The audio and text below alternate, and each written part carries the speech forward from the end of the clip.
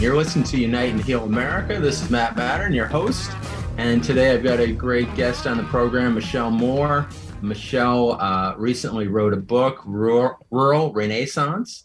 And I've read a bit of the book. It's very interesting, very intriguing, gives a bit of the history about power in this country, in terms of electrical power, that is, but also as it's connected to political power and how it relates to democracy on a small d big, basis, and that how our power companies, many times 2,000 plus of them are small companies or moderate sized companies that generate and distribute power throughout the country, and how important that is.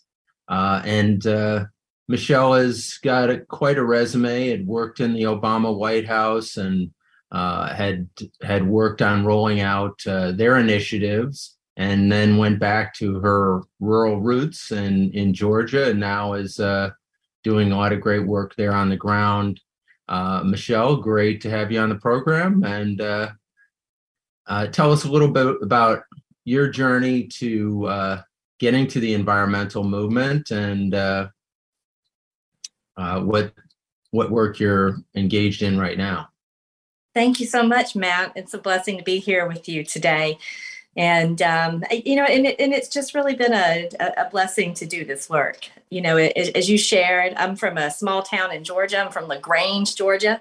And growing up there, I have to tell you, it was my worst nightmare as a teenager to think about going off to college and ended up back at home again, working in a textile company.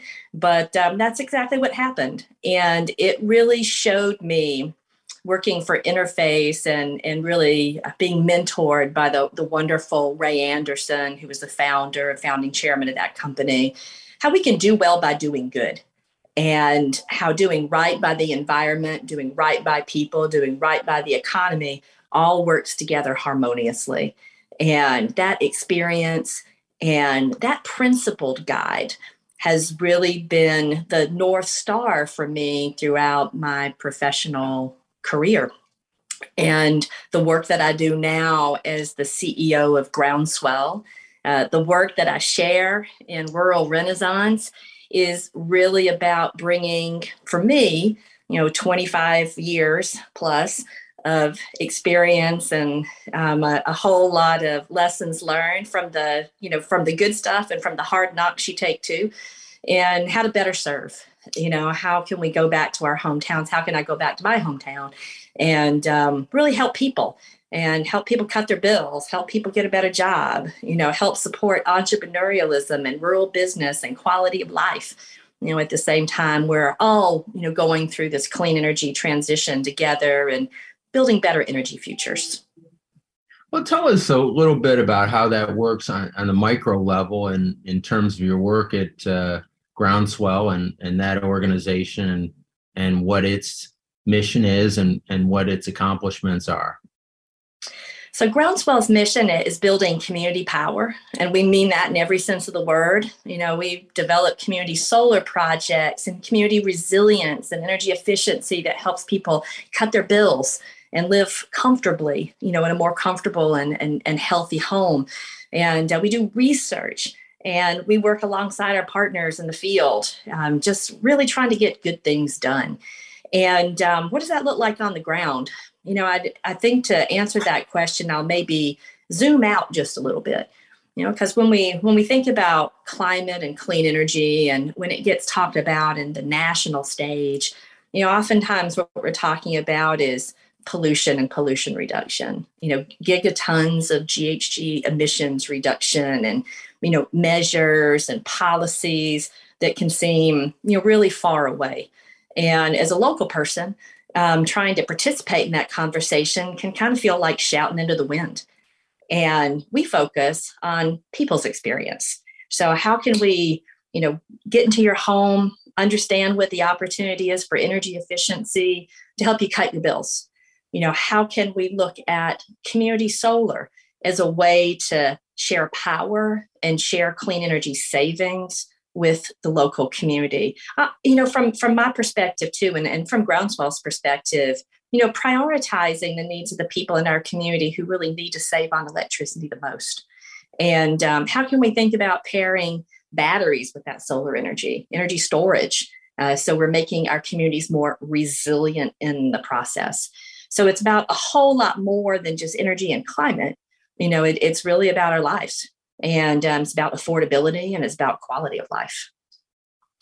Well, I think that's what I was struck with by your book, is that how it's connecting the dots of how we as citizens can play a part in this process, because as you said, sometimes it can seem a little bit overwhelming when you look at the IPCC reports, which are 6 inches thick and full of science that PhDs might have a hard time understanding, let alone us folks that maybe didn't get science degrees, and breaking it down into digestible pieces. And I think one of the things that you talk about in the book, which I've heard some other people talk about, which I endorse, is getting involved in with our local power companies and things like that, because there's a lack of kind of accountability and transparency and actual engagement with those entities, which have local boards, which are elected, which many of us,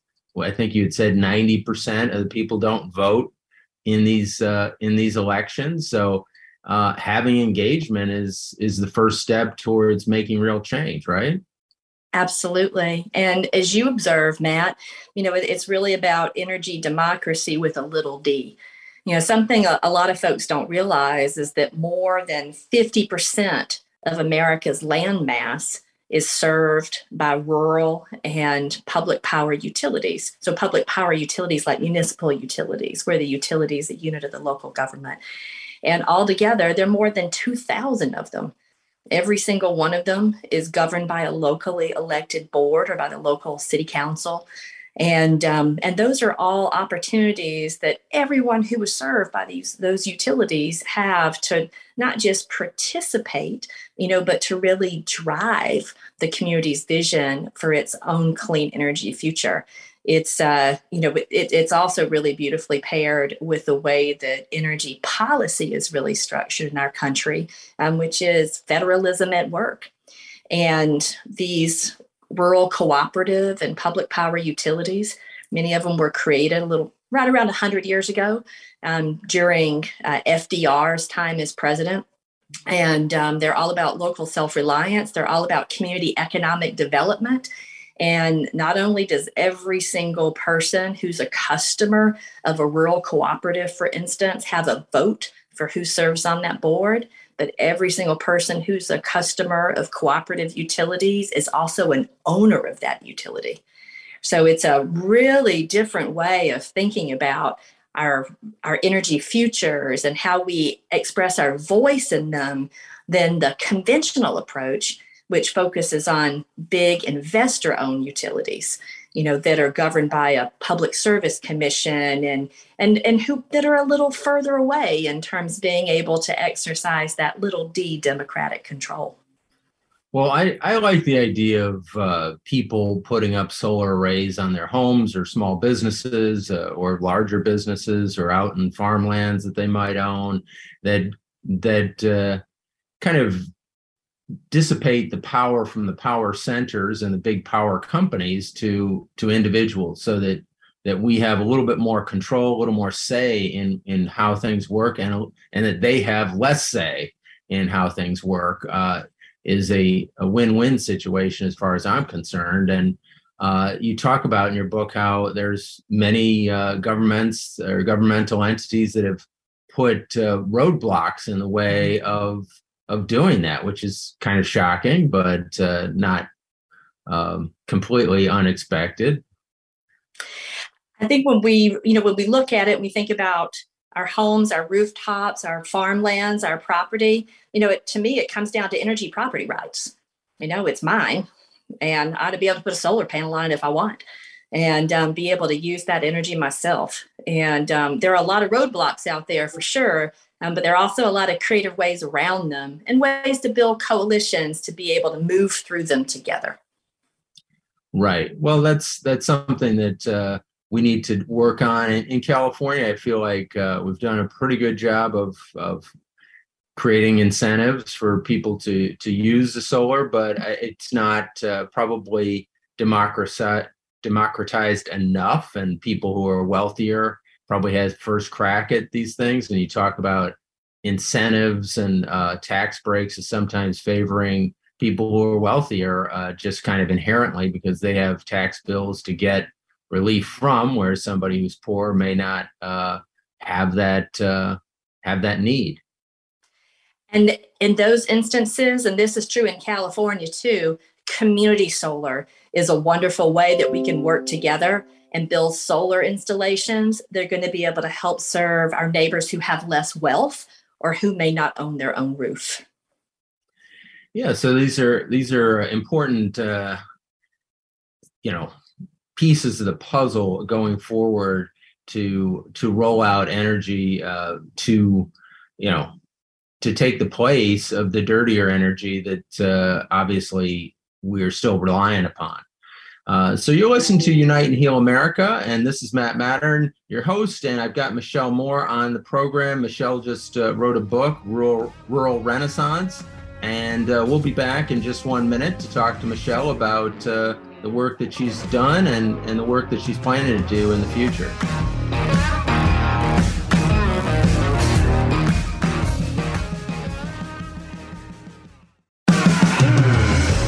You're listening to Unite and Heal America. This is Matt Mattern, your host.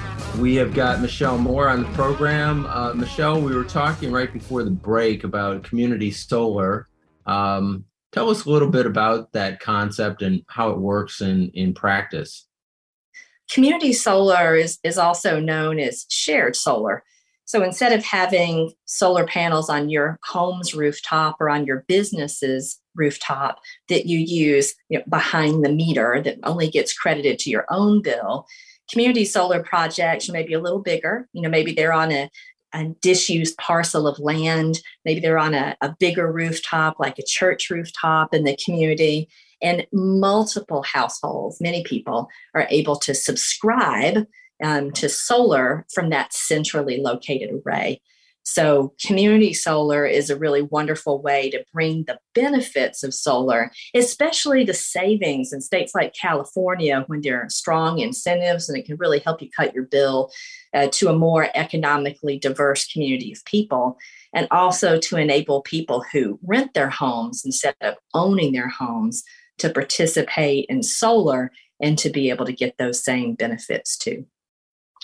And how do you see that rolling out? I mean, what are the ways that your organization is helping, or organizations across the country working to make community solar more of a reality? Community solar is actually one of the fastest growing segments of the solar marketplace, and particularly community solar projects that are serving households with lower and moderate incomes. So people for whom those savings are really going to help their family's bottom line. And the way that community solar is growing, it's one more demonstration of energy federalism in America. In some states, you can build a community solar project, and in some states, they're not legal yet because the only entity that can sell electricity is the utility. Not a third-party owned solar project. But in our experience, they're really beautiful ways to demonstrate our connection to our neighbors. Groundswell, the organization I lead, has worked with a number of churches and other communities of faith throughout the south side of Chicago, in Baltimore, Montgomery County, Maryland, Washington, D.C., and up in Rochester, New York, to build projects that share power among neighbors. And in some cases, the community solar is helping people who are subscribed save more than $500 a year on their utility bills. So where those solar savings are available, it's a wonderful way to make them available to people for whom $500 back in your pocket per year is rent, it's grocery money, it's medicine, And, in the climate we're all living in now, the economic climate, that's also a way to help families push back against the impact of inflation on their household pocketbooks.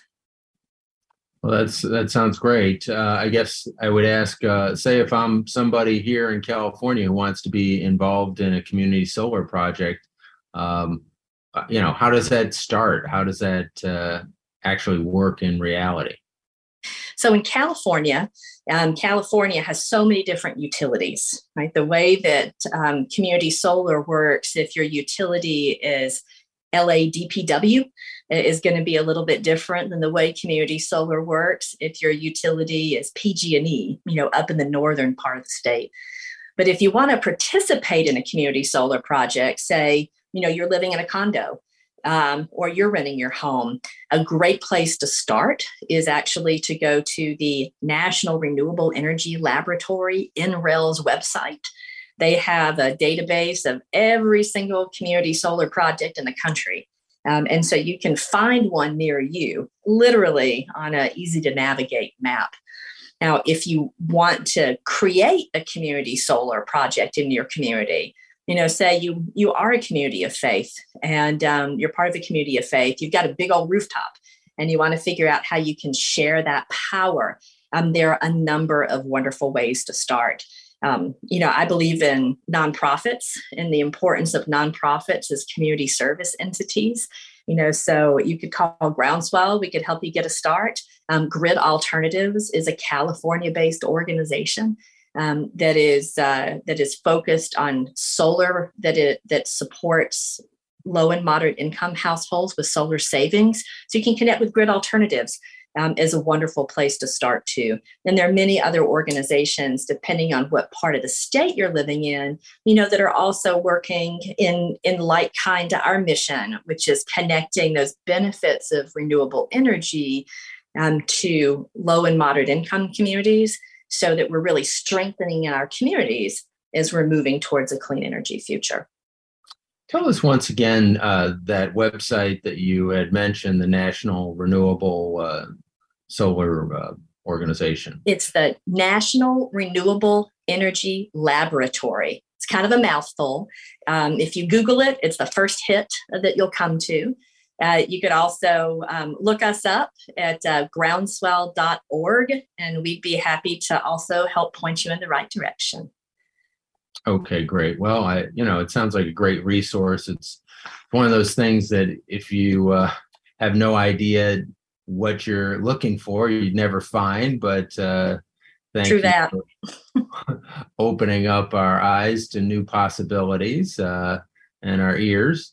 So what other ways, you were talking about resilience before, and what types of things is Groundswell doing and other organizations doing in California that could help people in that regard?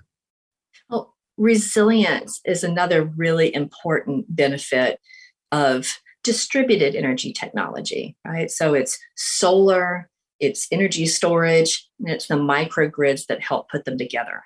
And when we think about the value of resilience, whether you're building greater resilience in your own home or whether you're building community resilience centers, it really helps to meet a point of pain and address the very real vulnerabilities that we're experiencing associated with the impacts of climate change. Whether it's families or businesses and communities in California that have faced power cuts because of wildfire risks, or brownouts because the drought means that there's less hydropower available for the state. Building for resilience directly helps to meet those needs. So what does that mean as a practical matter? If you're thinking about your own home, it could be combining rooftop solar with energy storage, so with a battery in your home. So if the power goes out, you're able to keep the lights on. And that energy storage, having that battery incorporated with your solar system, means you're going to have energy at night when the sun doesn't shine as well.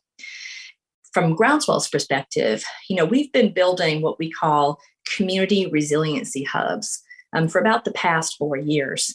Working with the city of Baltimore is where we got started. City of Baltimore in Maryland, national leader in community energy resilience. And what's different about community energy resilience is what you might imagine. We're thinking about resilient centers that meet the needs of a whole neighborhood, particularly the most vulnerable among our neighbors. Think about elders who may live near you, and people who may have diabetes, so who have particular health sensitivities to extreme heat or extreme cold. So if the power goes out and the heat or the cool's not on, those are folks who face, in some cases, a real risk of death and serious illness if they don't have access to energy. So community resiliency hubs combine solar and energy storage, oftentimes on a community of faith or at a church or in a community center. And they provide places where people can come and gather to charge their phones, stay warm, stay cool, keep medicines refrigerated, stuff like insulin, that has to stay in the refrigerator to be useful. And it just helps us together to face the risks and vulnerabilities that are posed by, the extreme weather that we're experiencing from a changing climate in a way that enhances our well-being. Well, certainly we've heard a fair amount of talk about microgrids in the past on this show and in newspapers and stuff. What is your organization doing apart from what you already described in terms of creating microgrids that essentially allow local communities to kind of control their own power and power future? We're getting them built. Most people can, a lot of people have a hard time imagining a vision, right? Unless they can see, touch, and feel it. So we're building stuff so people can see what a clean energy future looks like that's more resilient too. My home state is Georgia, and we're in the process now of developing a community resiliency center that's anchored by the Atlanta University Complex, which is Atlanta's HBCUs, and serving the surrounding neighborhoods. Mm-hmm. Tell us how are you doing that in reality? Give us a little bit more of the details. Okay, so when we begin to build a community resiliency hub, the first thing we do is consult with the community, to understand not only what the community's resilience priorities are. So what's the most important thing? What's the most important resilience service for you to get? And we also work with the community to make sure that we're putting them in the right place. Where are the facilities that people feel comfortable gathering? In some cases, it may not be what you think. Mm-hmm. Well, you're listening to Unite and Heal America. This is Matt Mattern, your host, and I've got Michelle Moore, author of Rural Renaissance, a book about bringing power and new hope to rural areas around the country. Stay tuned. We'll be back with Michelle in just 1 minute.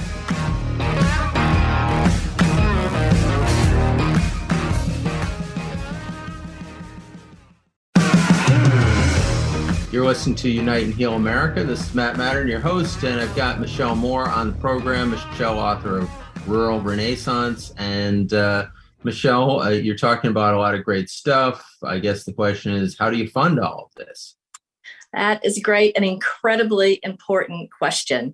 And when we're thinking about, okay, we got an idea, we got a vision, we want to build it in our community. How do we pay for it?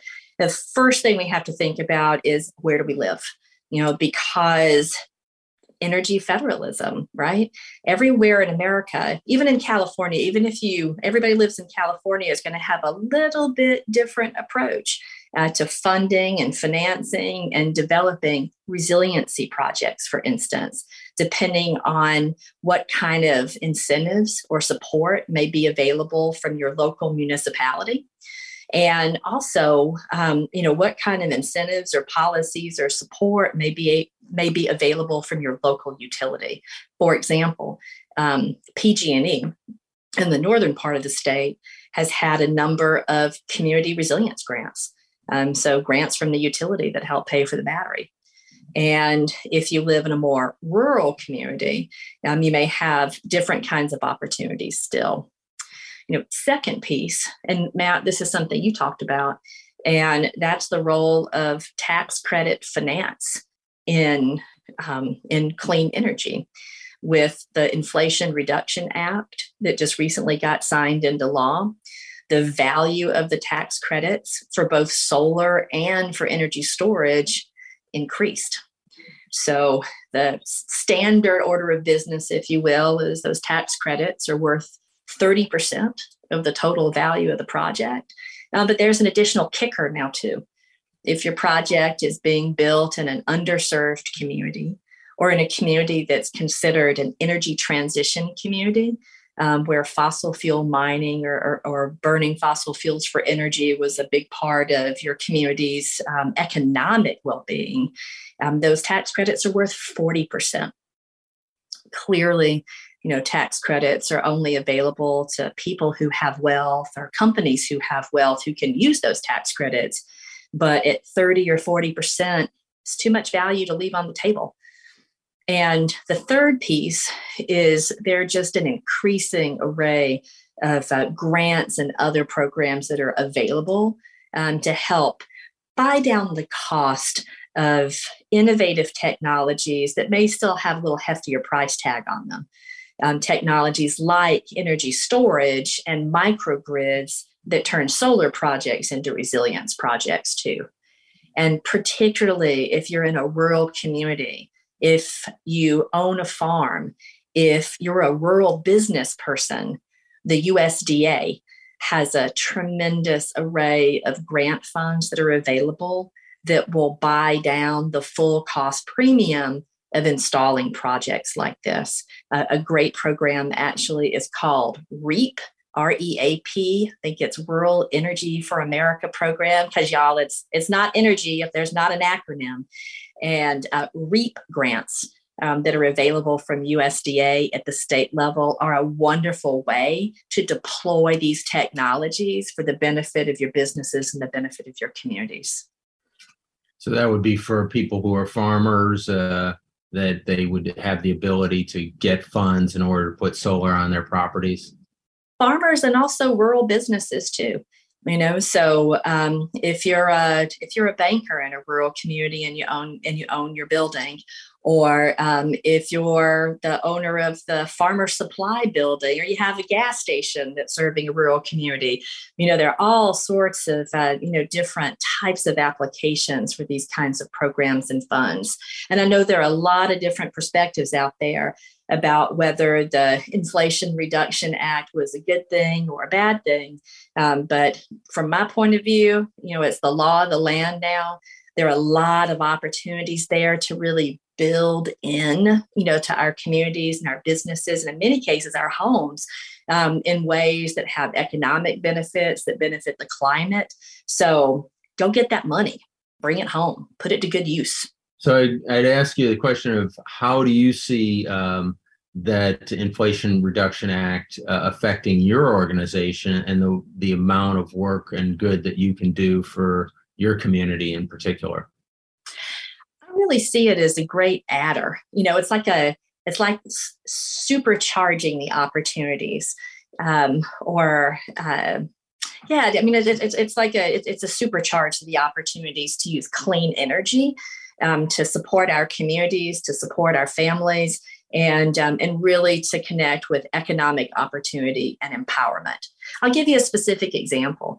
And this is one, instead of in the clean energy, in the solar vein, rather, it is about energy efficiency, because the Inflation Reduction Act includes a host of new tax credits, expanded tax credits, and also direct consumer rebates for making our homes more energy efficient, including installing new heat pumps, new heating and cooling systems, and big ticket items, that can be difficult even for a middle class or a little more affluent family to afford all in one chunk. So to be able to access those kinds of incentives in a way that cuts our utility bills, reduces climate pollution, supports the environment, is a wonderful opportunity that everyone who is looking at that utility bill and thinking, man, this is a little too high, or whose home has a hard time staying cool on those really hot days. Now is the time to look at making those investments to make your home more comfortable, healthier, and more energy efficient. And I'll give you one more example of that, because I think this was a really important innovation too, and it's another way that that it helps us all, to improve our communities as we're moving towards a clean energy future.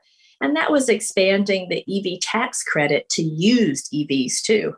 We all know that a new EV has a pretty price tag on it, or a pretty hefty price tag on it, rather.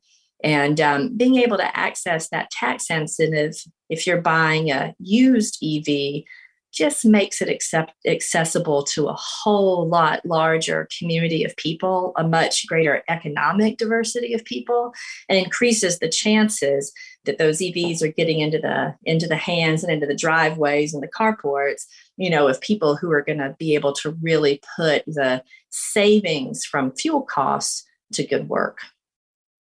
Yeah, that's a great benefit. And I was going to ask you to drill down a little bit more on heat pumps. And I think it's one of those things that probably myself and the rest of the audience know maybe a little bit about, but could use a little bit more information on, and particularly how the Inflation Reduction Act maybe makes that more affordable for people, and how it might help save people money on their utility bills going forward.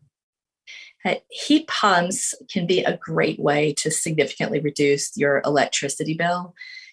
Without getting too technical, heat pumps really take advantage, geothermal heat pumps in particular, of the fact that, it stays pretty cool underground, stays a pretty steady temperature.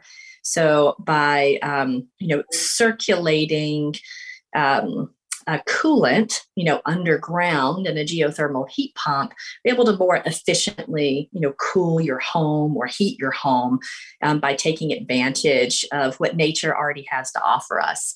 It's not a technology that you can use everywhere, and it is a technology that can be kind of expensive to install.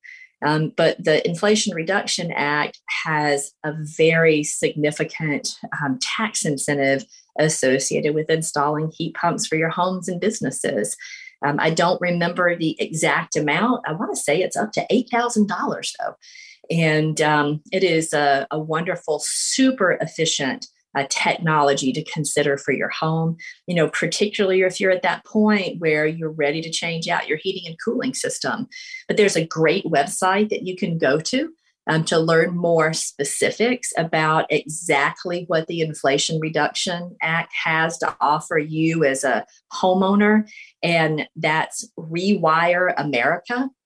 It's just spelled exactly like it sounds, Rewire America. Look them up on Google, and it'll break it right down for you. Thank you for that. This is a very important piece of, I think, public service is to help Americans understand something as complex as the Inflation Reduction Act, because as we know, it's probably hundreds of pages long, and it's challenging for the average citizen to dissect it or have the time to do it. So it's great to have somebody like you on the show who understands it and can help direct us to some information to break that stuff down. You talked a little bit about infrastructure and how will the IRA and the prior infrastructure bill that got passed earlier this year be helpful to creating a more sustainable future here? Well, our electrical infrastructure is just as much in need of an upgrade as pretty much every other aspect of American infrastructure too. One of the things that really surprised me when I was researching the book is that the United States experiences more power outages than any other country in the world. And those power outages are getting more frequent and longer, especially for people who live in rural communities. And Well, that's kind of a shocking fact, Michelle, that somehow we outperform the world in power outages. Not a title that we really want to hold. Well, you're listening to Unite and Heal America, and this is Matt Mattern, your host, and we'll be back in just 1 minute to talk to Michelle Moore, CEO of Groundswell, also author of Rural Renaissance, a book about rural energy. So we'll be back in just 1 minute.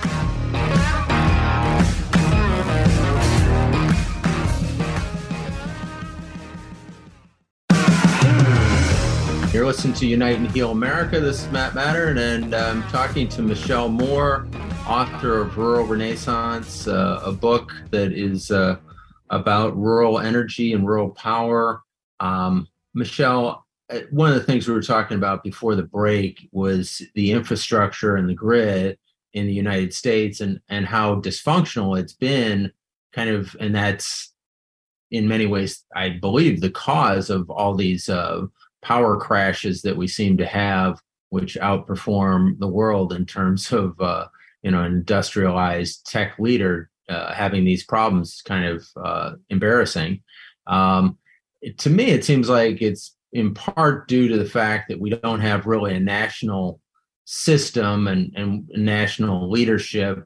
So we have kind of this crazy quilt of local and state and, which, on one hand has some strength of having more people involved, but it also creates dysfunctionality of creating a system that really works for the country in whole.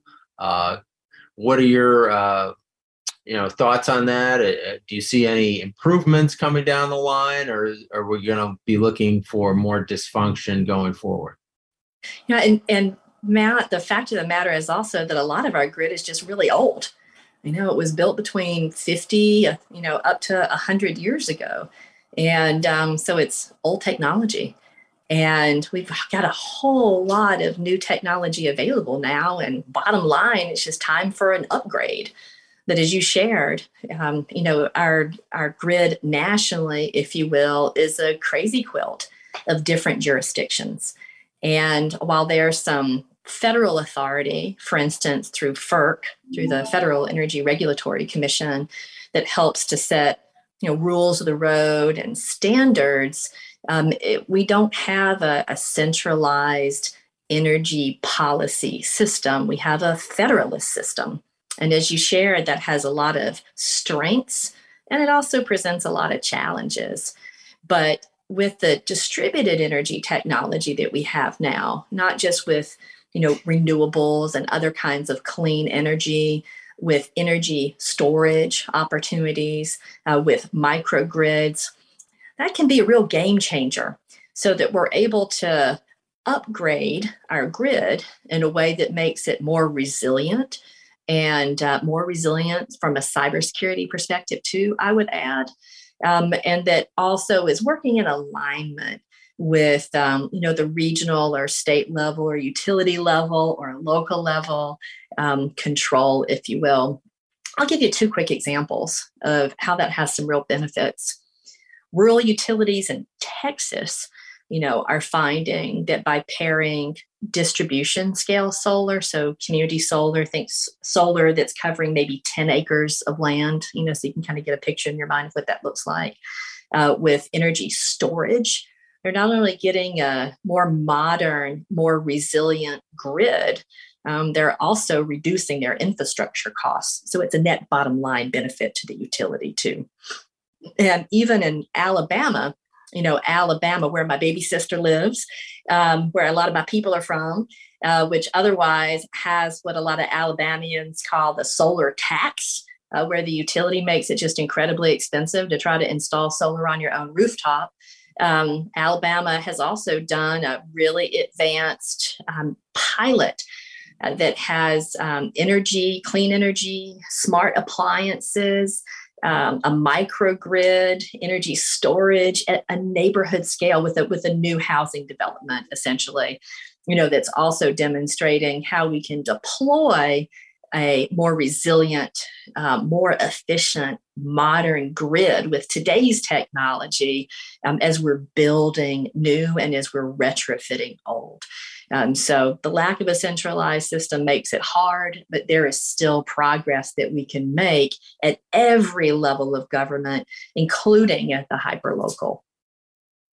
Well, I was encouraged by the work that you were describing in your book, Rural Renaissance, and describing a lot of leaders at the local level and regional level that are doing tremendous work to make changes to our electrical system and to build out solar systems.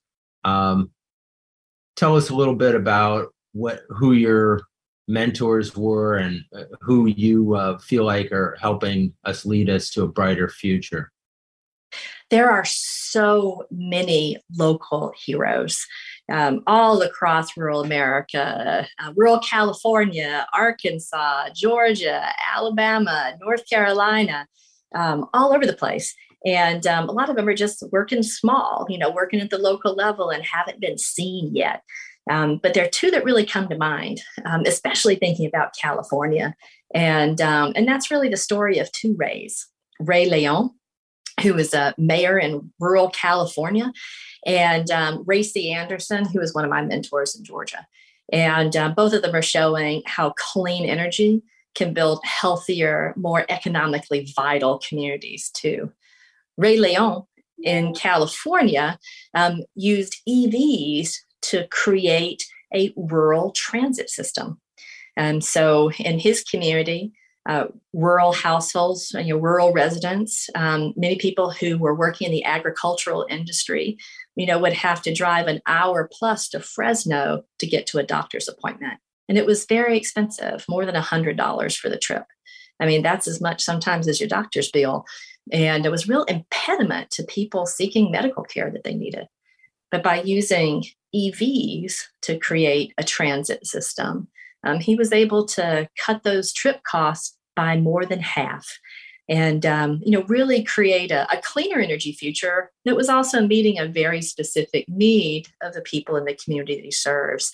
And that example from rural California is an example that rural communities could follow all over America.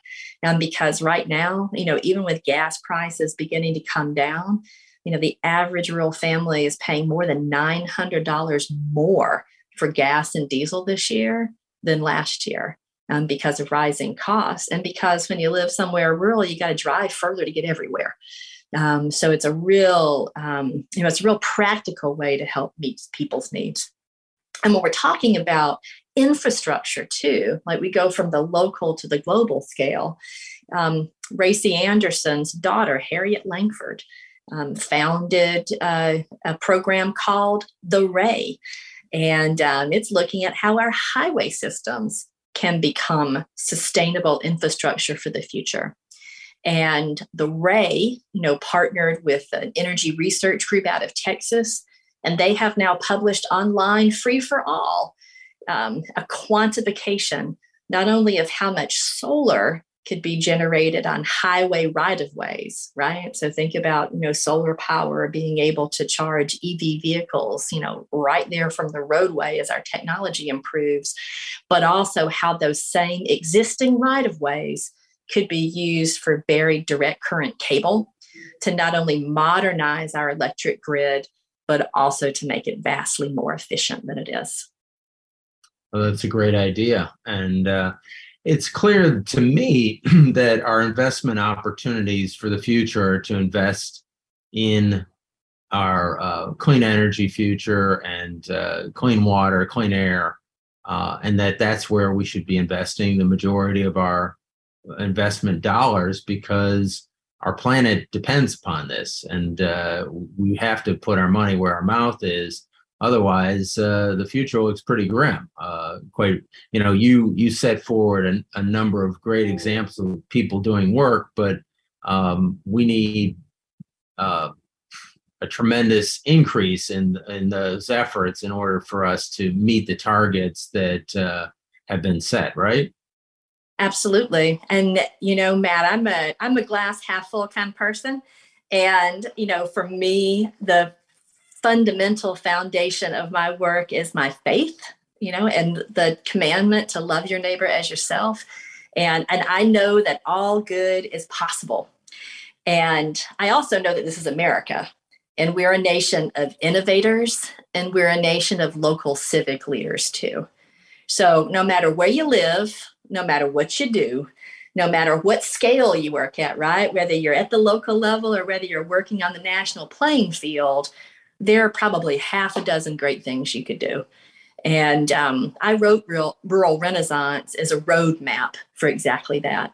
If you're a small town leader, if you're from a small town, if you love your small town, if you're just curious about what rural America can do, it's a roadmap for how to pick up the baton and think about how a clean energy future connects with your community's priorities and needs, and go out and build something, build a business, build a solar project, build a resiliency project, figure out how to use EVs for your community's transit systems, follow Mayor Ray Leon. There are dozens of great things that we can all do to build better local clean energy futures that help our global community too.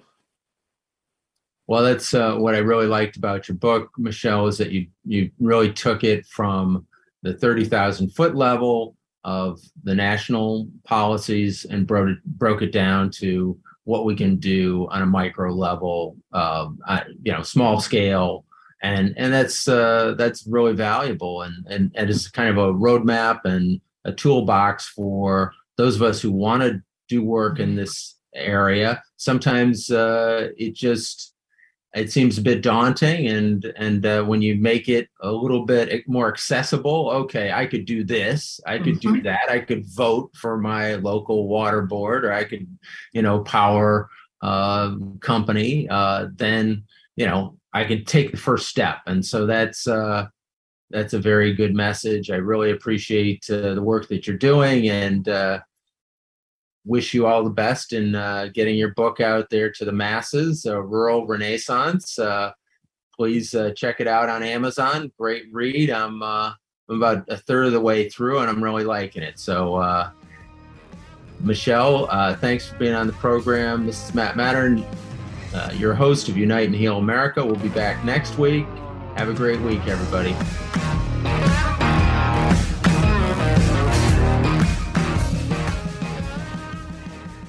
As you may know, your host, Matt Mattern of Unite and Heal America, is also the founder of Mattern Law Group. Their team of experienced employment, consumer, and environmental attorneys are dedicated to leveling the playing field by giving everyone access to the highest quality legal representation. Contact 844-MLG-FOR-YOU. That's 844-MLG-FOR-YOU, or 844-654-4968. 844-654-4968.